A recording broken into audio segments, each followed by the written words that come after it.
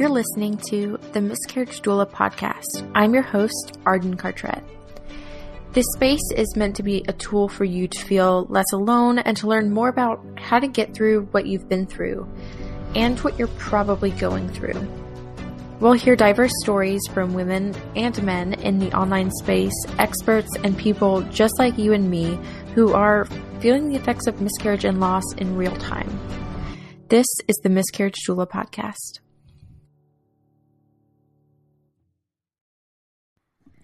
Hey everyone, before we get into this episode with my friend Sam about ectopic pregnancy, I just wanted to tell you about a really awesome webinar that I'm hosting next Saturday.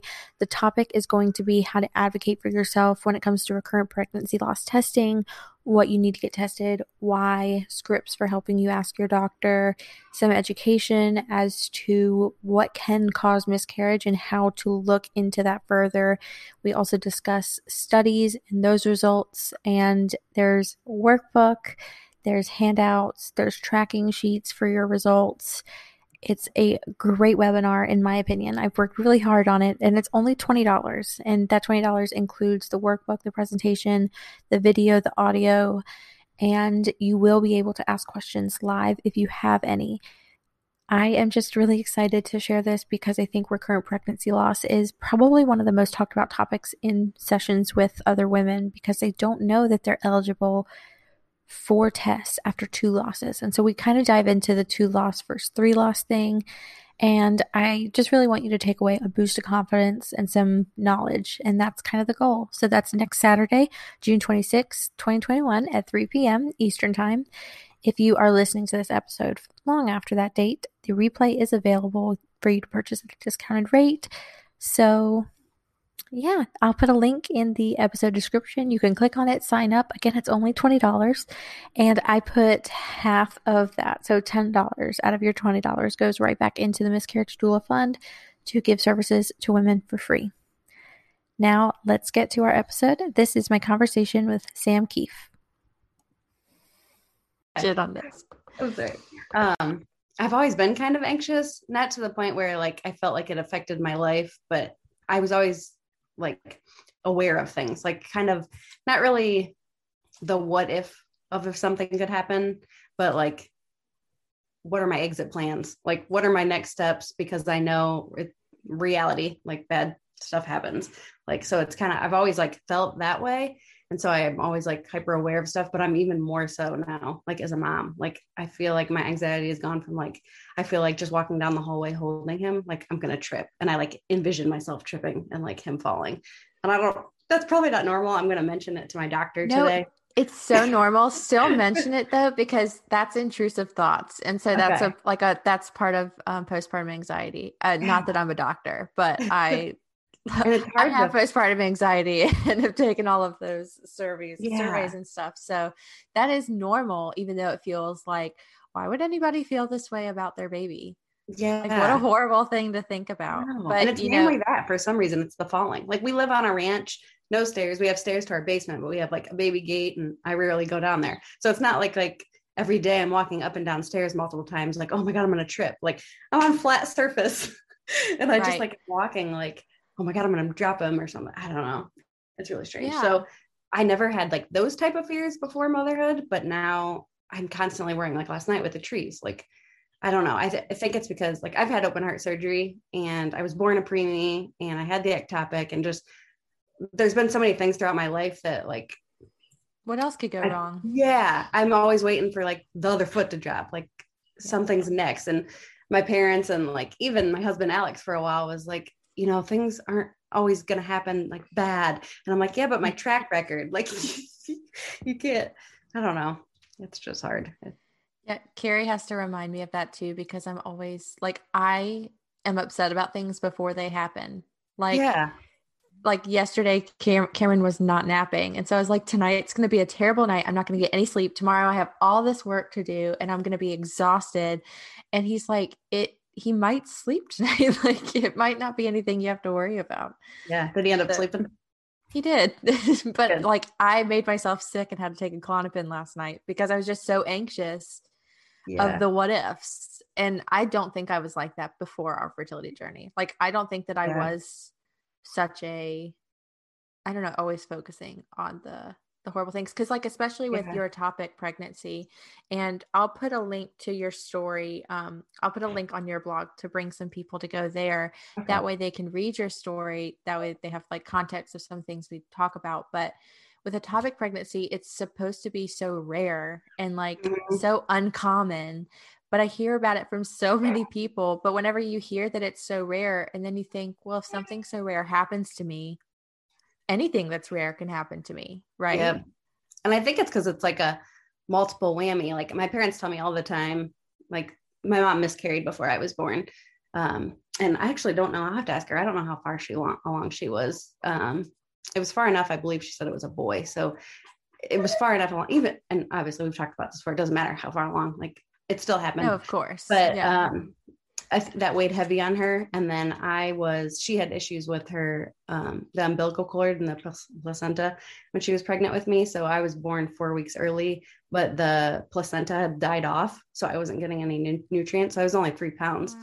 And so I spent like over a month in the NICU. And I think from the get go, and I was the firstborn, earthside child for them. So like, I think starting that for them, they've always been paranoid for me. Like I was always like the sheltered child, like, oh, don't do this, you're gonna hurt yourself. Like even though I grew up until 12 is when I had my open heart surgery. So that came about because we had to have a physical for sports in middle school. And my family doctor was the one doing the physicals. Like they came into the school and everybody had like a 10-minute physical. And because of being premature, I had the murmur and it never quite closed. And they listened to it every year at my like pediatrician appointments. But when he did that physical that year for sports, he was like, something doesn't sound right. So they sent me for an EKG and all that heart testing. And they're like, yeah, that really doesn't sound good. So they sent me like a week later, I was in Cleveland at our big children's hospital, I was born in Sandusky. So it was about an hour drive for us. And it was the nearest children's hospital. And then when they did all the testing for there, they found out my little 12-year-old heart was the size of a 40-year-old man's fist. They told me I wouldn't have lived past 20 had I not had like immediate open heart surgery. So they let me finish out the school year because that was like springtime. And then I finished the last couple months of school. And then in June, the first week of June, I was having open heart surgery. So like, and they never would have really like found it. They said I could have passed out, I was doing sports. So I could have been, at practice and just like kind of keeled over. And then with my ectopic, it was the same thing. Nobody could figure out what was going on. And it wasn't until they went in and did the emergency surgery that they actually found the issue. So I guess that's where I kind of feel the like, yeah, bad things happen. But for me, it's been like it's not until like the last second that they're finding it out. It's because of other things. Like I never had symptoms of heart issues. Like I was a tiny kid because I was premature, but I never had that like shortness of breath or being exhausted. Like actually had a lot of energy. So I showed none of the actual symptoms. And then with the ectopic, it was the same thing. Like I had the bleeding. They assumed I was miscarrying. Did the DNC just because that's the route we chose at the time. But when they did the DNC, couldn't find any tissue. So she's like, we have to give you the methotrexate just because I'm not finding anything, but it could have been a miscarriage. I had already been bleeding at that point. Let me grab Corey. So they were more of using that as a caution of like just kind of making sure all the stuff was out of my uterus more so than thinking it was ectopic. So, right. So they thought that you already miscarried, basically. Yeah. Yeah. And it was frustrating for me because first when I called, that was our first pregnancy. And I had started bleeding within the first couple of weeks of finding out that I was pregnant. And so I had immediately called my doctor and they didn't really seem worried about it. She was like, well, this happens. We'll bring in and do some blood tests. Don't worry about it kind of thing. And I was like, okay, well, they're the experts. So I went in and my HCG level was what they considered like normal, even though everybody has their own normal. And obviously they have to do the repeat to make sure it was doubling. But my progesterone was only 7, I think it's 7. And so they were like, well, it should be at least 10 by now, so we're going to put you on a progesterone pill, and then hopefully it raises, and then schedule for an ultrasound. And it wasn't until like a few weeks later. And in my, I know they're just like playing the numbers, like, but still, Yeah. I was like, to me, outside of having that blood work, there should have been more watchfulness, I guess, because then Yeah. I went in and did the repeat and my numbers had doubled. So that's when they were really like, okay, you're on the progesterone and your numbers are doubling. There's no Yeah. issue here. But then I continued to bleed every day and heavy bleeding. And it just, they never brought me in for an ultrasound. It was so weird. They just kept that appointment like weeks later. And so that's when my husband and I decided to do the private ultrasound earlier. Cause I was like, I'm not going to wait for this. I just felt something wasn't right. It just, because you hear of the like, what is it, like the clots that you can get, and I don't know what they're called, and you can bleed, and then they just sometimes they go away or they The last. subchronic hematomas. Yeah. So I kind of think they were thinking that's what was happening. Um, but my numbers, like even throughout everything, just kept doubling and going up and up. And to me now, looking back at that, I'm like, wasn't that a huge red flag? Like, with With the numbers bleeding? going like higher and higher, Yeah. it's still like that's not always necessarily like a good thing. And so that's why they definitely should have had more eyes. Yeah. I guess, and with saying that, like going up and up, I had had the ultrasound at that point and they hadn't seen Mm. anything in my uterus. I guess I should mention that. So my HCG was over 2000 and they weren't seeing any signs of anything in my uterus, which is when Yeah. they first started thinking it was the miscarriage. But And so they I went don't know. straight to thinking like, oh, your numbers are going up, but you've probably just miscarried and it's not Yeah. here. And that's what I That's think insane. at the time, I had no idea. Like I had heard about miscarriage from my mom, and we actually have a lot of infertility on my mom's side. Like, so I always had this inclination in my head just from hearing their stories, like something's probably going to go wrong. But I don't know. It just, looking back at that, it's crazy to me.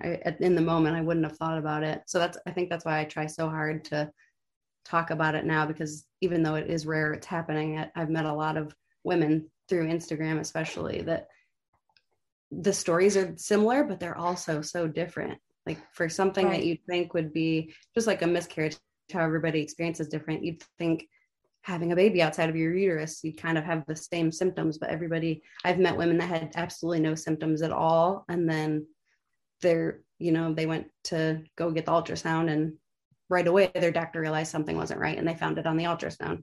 I found women that have only known because they passed out and were having severe pelvic pain thinking they were having appendicitis, and then they get to the Right. hospital and it's because they're bleeding internally.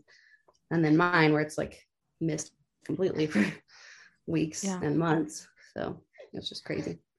How did that experience with your doctors? Because I'm assuming that, after they found it, it was a topic. It's like, well, you told me that I'd miscarried. What do you mean there's still a baby and it's just in the wrong place? Yeah. How did that play a part in your trust, in your Um, care moving forward?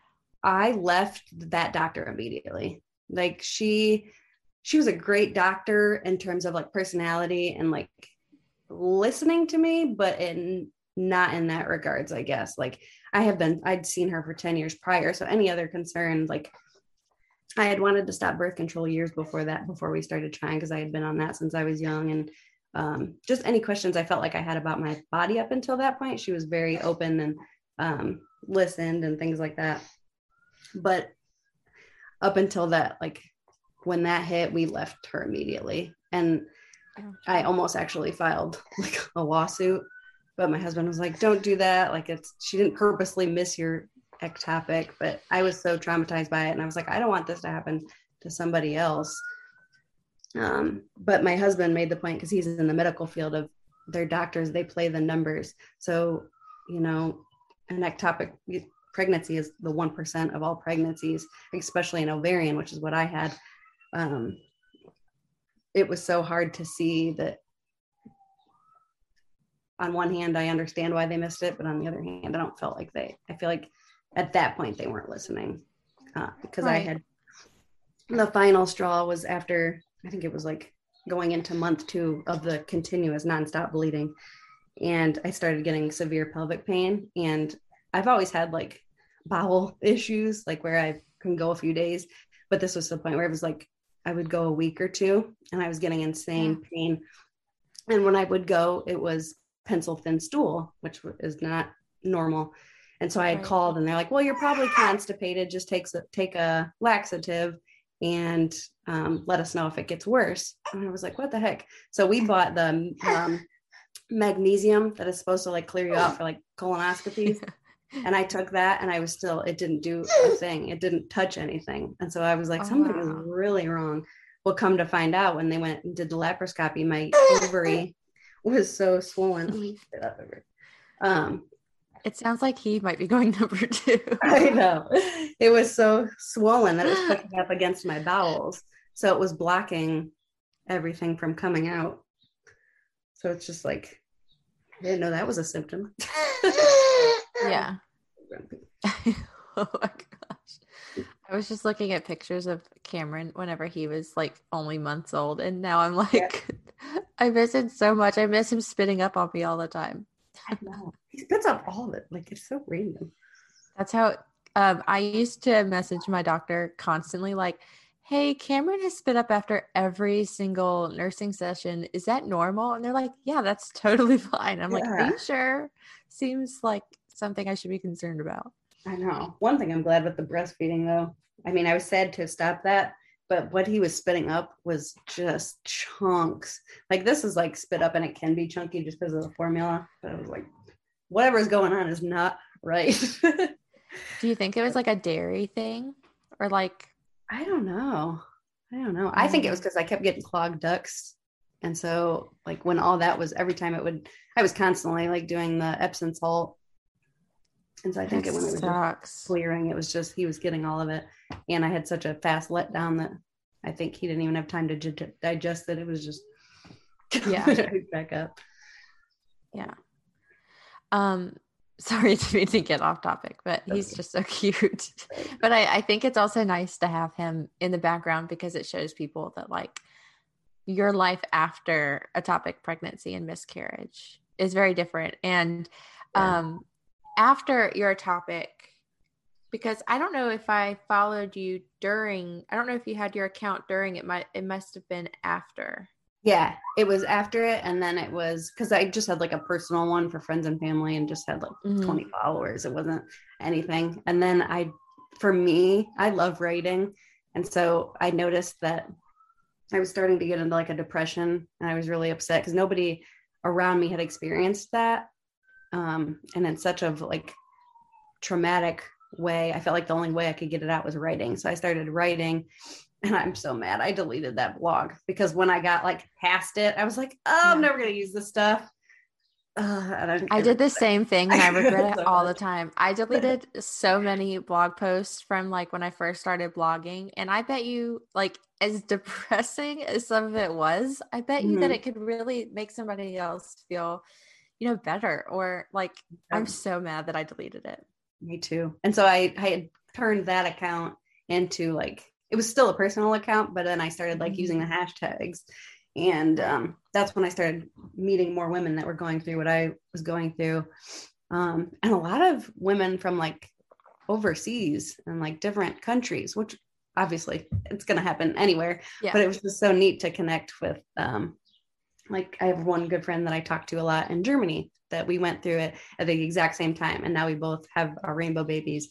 Hers was born a month before Court was. So it's just, it was so cool to go through that together. And then like pregnancy after loss and then birth. And then now like raising our babies. It's cool. And the aspect that I felt like at the time I was able to make a lot of connection. And then when we were having trouble getting pregnant after that, because I did lose my ovary and my fallopian tube. And I'm 33 now. So at the time I was 31. Yeah, I just turned 31. So my OB had told me, well, keep trying. And if in a year, we'll look elsewhere. And that's immediately, I had already not trusted her anyway. So I was about to say, okay, so you lost an ovary and a tube, but try for a year, even though you have half of the reproductive parts needed to get pregnant. That's what she told me Okay, because I had my 2-week follow-up that's after my laparoscopy. crazy. And I knew I was going to leave her anyway, but I wanted to do the follow-up just because she had done the surgery. And when she said that, I was like, are you kidding me? Because I knew right away I wanted to go to reproductive endocrinologist. Like, I just Yeah. lost half my eggs and I'm already in my 30s, you And you had know? a high risk, like Yeah. fatal pregnancy that Yeah. could happen again, and you only have one tube left. Like sometimes it Yep. drives me nuts because I'm not even a doctor. And like I hear the things that people that actually went to school to be doctors say, and I'm just like, no, that's not how you do it. So I knew. And then we did a couple IUIs and we did a few medicated cycles first. We used Clomid and, oh God, I just blanked. Letrozole. Yeah, letrozole. And none of those worked. And then we did 2 IUIs and none of those worked. So we ended up taking a break around Christmas that year just because I was like, I need to focus on something else. Which is when I recreated the account that I have now because I was like, Mm-hmm. oh, plants and home decor and things that have nothing to do Yeah. with babies. You were So like, I remember you deleted that account and you were like, I just want to share my home stuff. And I don't want to, like, I don't want to be focused around fertility anymore. And it's like, come follow me to see my plants. And like, I'm not into plants, but you post really pretty pictures of like plants and stuff to where your aesthetic is something that I follow. And so I also wanted to keep up with you. And so I'm glad that I followed because it turned into some more fertility stuff. yeah. And I'm glad that like a lot of people followed me from like the fertility, like infertility community and loss community, which I was surprised by, but I'm so thankful for because now Right. I still have those connections. And it's funny because I'm transitioning back. Like I've archived a lot of the home decor stuff now, Oh, have just you? because like I'm like out of that realm and I should have kept it so you can kind of go back, but I don't know. See, you're gonna regret doing that just like you did the I blog, know. but But I didn't I delete archived those. a lot of my posts, my old Luckily you can get posts. them back. So you can like Hmm. if I want to show up, I can put them back. But I started it then kind of focusing on like pregnancy with Corey. So I started there and kind of worked my way back into the blogging and stuff. But it's Yeah, hard well, I to think it blog. is really hard to blog, and that's why I used to push stuff out all the time, and I just don't feel like I do that anymore. It's just so hard to like finish a blog post because Yeah. there's so much, especially in motherhood. Like I tried to share motherhood after loss so openly, and I found it to be really difficult because I don't know if you feel this way, but I feel like more afraid of being judged, or like if somebody were to come at me with advice that doesn't seem helpful, it would make me feel Yeah. like I'm doing something wrong when I already feel like I did something wrong in my first 2 pregnancies. That's why I lost them. Or like, I don't know if that Yep. really correlates for you, but I feel way more protective and sensitive. Yeah, I understand that completely. And people have opinions, and some people don't mean for it. And I didn't even Oh. notice I do it. Like somebody will mention somebody, I'm like, oh, try this, and I'm like, oh, right away, I'm like, I'm sorry, I didn't mean to say that. Like, because I hate when people do that for me. No, but I can But tell you as somebody who like you message and you do give me advice, like it's always helpful and okay. it's never like a you're doing this wrong, try this instead. Like you should see some of the things that people like whenever I shared that Cameron was on cow's milk. Oh my Yeah, God. that's People crazy. are like, he doesn't need cow's milk. It's like I never said he needed it. He's just He drinking likes it. it. Yeah. He wants to drink it. Why not? I know. So But that's it's another like reason things why. like that. Yeah. So I totally get that. Like, I want to share this, but I'm scared of the reaction that's or the unwanted opinions. And like, even like the last post I did that was about self care, I was so excited and I wrote it. And then I've like been thinking about it and I'm like, I'm starting to get mad because my version for the first 2 months of his life of self care was a shower. Like, I felt like every day I had to take a shower, I was going to lose my shit. Like, I hated being covered in spit up. Like, Hmm. I'm not a jeans person. Like I could walk around in sweatpants and a t-shirt like all the time. But Same. for some reason after he was born, I was like, I need my jeans. Like I need to put on a nice top and like feel like a human. But now that I think back on it, and I just even wrote that last week, but I'm like, taking a shower is not self-care. Like it's a basic human need.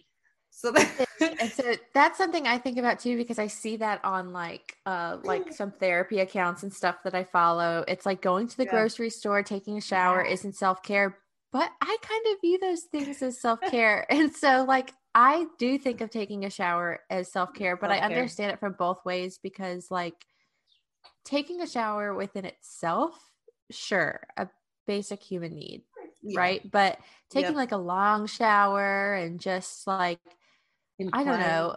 Yeah, or like taking a bath and just making an Yes. experience of it, or taking your time to put on like lotion and stuff like that. That is self-care. I mean, it makes you feel good. Yeah. It's considered self-care. But I also am really bad at taking time for myself because if I do take time for myself, the whole time I'm thinking like, what's Cameron doing? I want to go Yeah. be with Cameron. I know. I have my doctor's appointment today, and Alex was like, "Well, I'll hang out with Corey, and we'll just do dude stuff today." I was like, "Okay." And he's like, "Go shopping, go do something." And I'm like, "Okay, I'm gonna go get coffee." And then I know as soon as I like do that, I'm gonna be like, "I want to come home." Yeah, that's literally like how I am.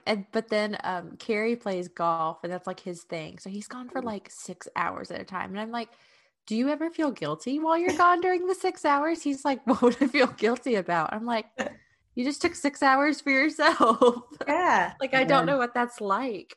Me What would I neither. do with 6 hours? I would probably work. It still isn't time for myself. Probably. Yeah.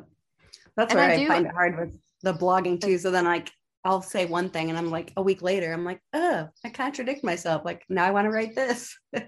So I don't know. I'm trying to find that niche of just saying what I feel when I feel and not caring about it after the fact. It's really hard. I feel like I did that before motherhood. But I also think that that's because like fertility journeys are specific traumas that only you could talk about your specific trauma, right? And like Yeah. motherhood, so many people go through motherhood, so everybody has a different way of doing things. Yeah. Um, but I do think that it made me way more sensitive. And I do think that it played a part in like the wait to get pregnant and to have Cameron plays a part in why I feel guilty, why I can't have time to myself because I'm like, I waited for this for so long, even on the hard days. I'm like, I can't feel this way because I wanted this for so long and I'm so lucky to have it. And so Yeah. it's kind of a mind game.